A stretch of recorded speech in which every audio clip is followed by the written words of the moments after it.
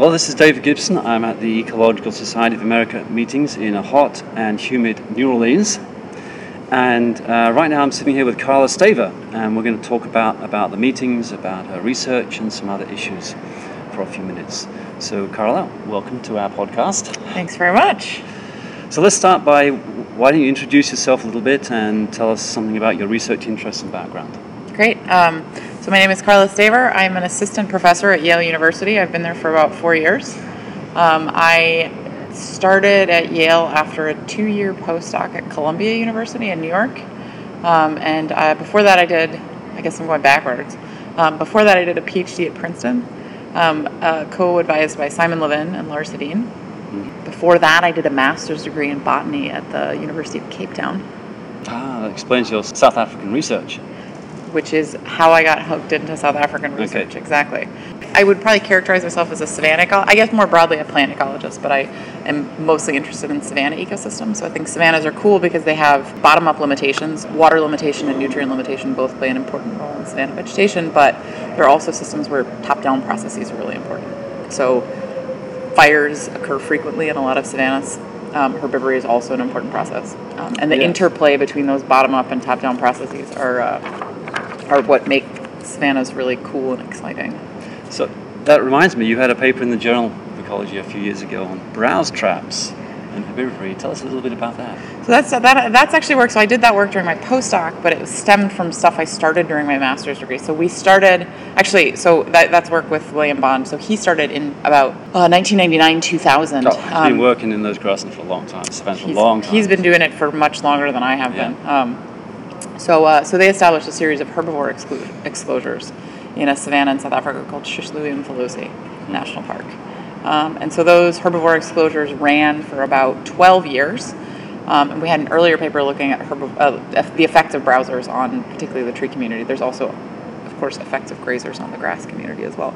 But this paper in particular was looking at what happens after you take the exclosures down. So it's often the case that when people have these long-running exclosures, they don't want to take them down. Because of course you don't want to take them down. Right. Why reverse these lovely long-term effects of this experiment? But in this case, we had to take them down because actually quite a lot of work to maintain them. Yeah, I'm sure it is. In the system. So we took them down, and then we sort of took the opportunity a couple of years later to go check on how persistent those effects were and whether we had managed to trigger anything like a long-term or persistent shift in that system. I see. Yeah, interesting. And found that actually the effects were quite persistent, much more persistent in the tree layer than the grass layer. Yeah.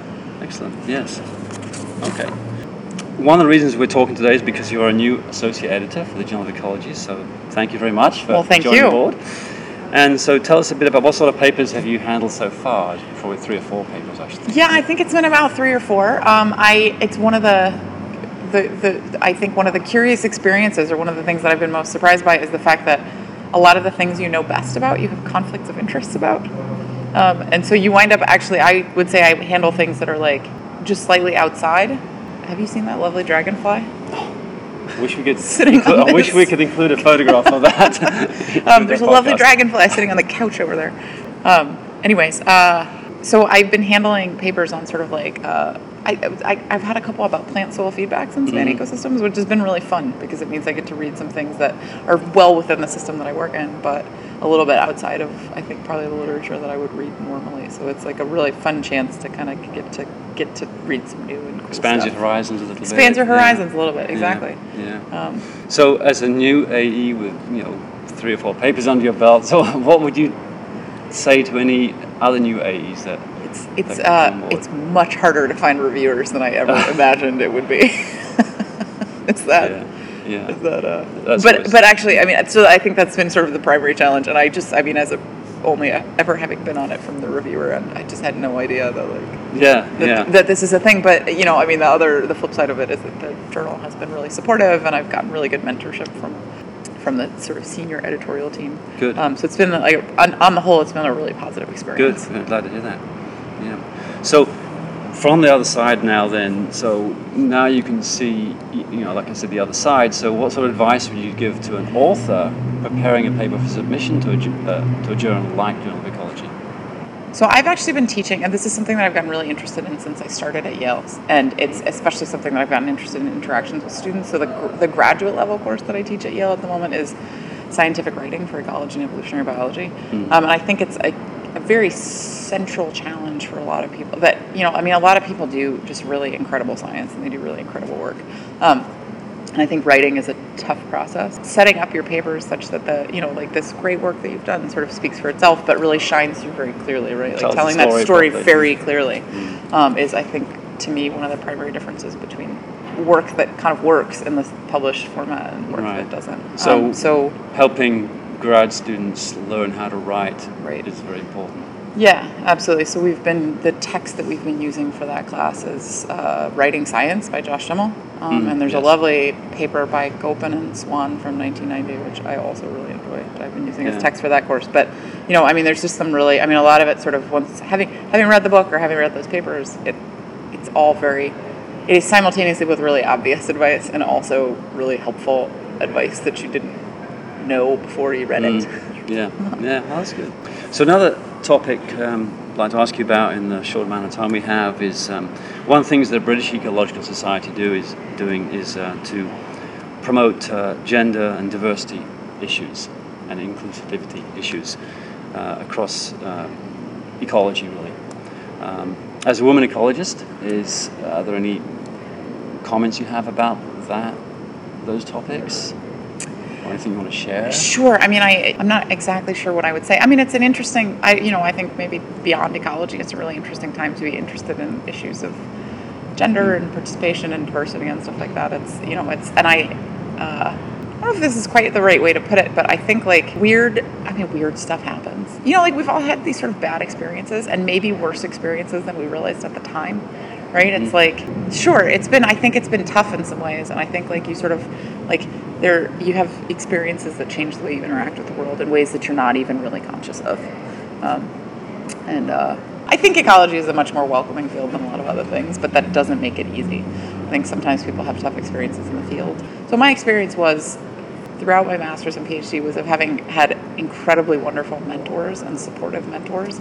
So one of the messages that I think that I would convey, we sort of have this myth in science that it should be, really brilliant people do this on their own. And I think that I would say that really nobody does this on their own. Anybody who succeeds in science does it with a huge amount of help, right? And so that, it's okay to want and need help because everybody does. But that also makes it tough because it means that if you're not getting help, it means that the environment that you're in, which can be, I think for some people, I have the very great luck to be in a really positive environment the entire time. But if you're not in a positive environment, that can be really difficult.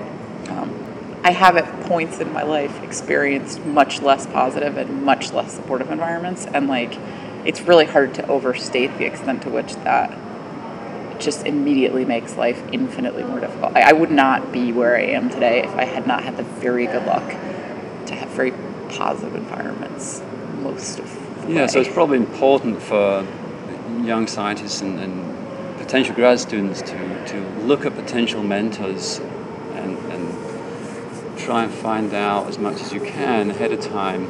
Talk to people in their labs, and truthfully also, when people warn you about people or places, listen. You think you can take it. Everybody thinks they can take it, but that's just a bad idea. Well, why try to take it? Why not go somewhere else? You shouldn't have to take it.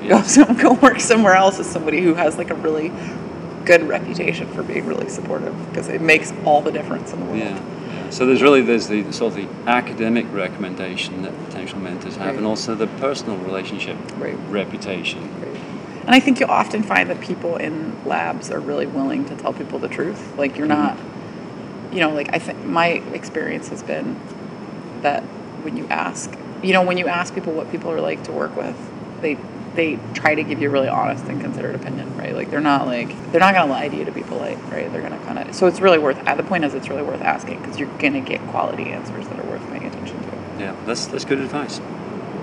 So finally, it's Wednesday at ESA. We've had a couple of days already. How are you finding the meetings? I'm enjoying it a lot. I think I feel a little bit like I should be taking more advantage of New Orleans than I am, but I don't think I've been further than 5 blocks from the convention center. which means that I've had a lot of like really great meetings with people and a lot balance, of really great isn't it? interactions. I haven't found my balance quite yet, but it's been scientifically it's been a really great meeting. So I spoke in a session yesterday about ecosystem resilience in the face of extreme events, especially droughts. And so the first part of the session was focused on tree responses to droughts and tree mortality, and basically the question of why trees die in droughts, which turns out physiologically to not be a super well understood process. And often there's lags involved in tree mortality. So trees don't die during the drought, but they die like as much as 5 to 10 years later.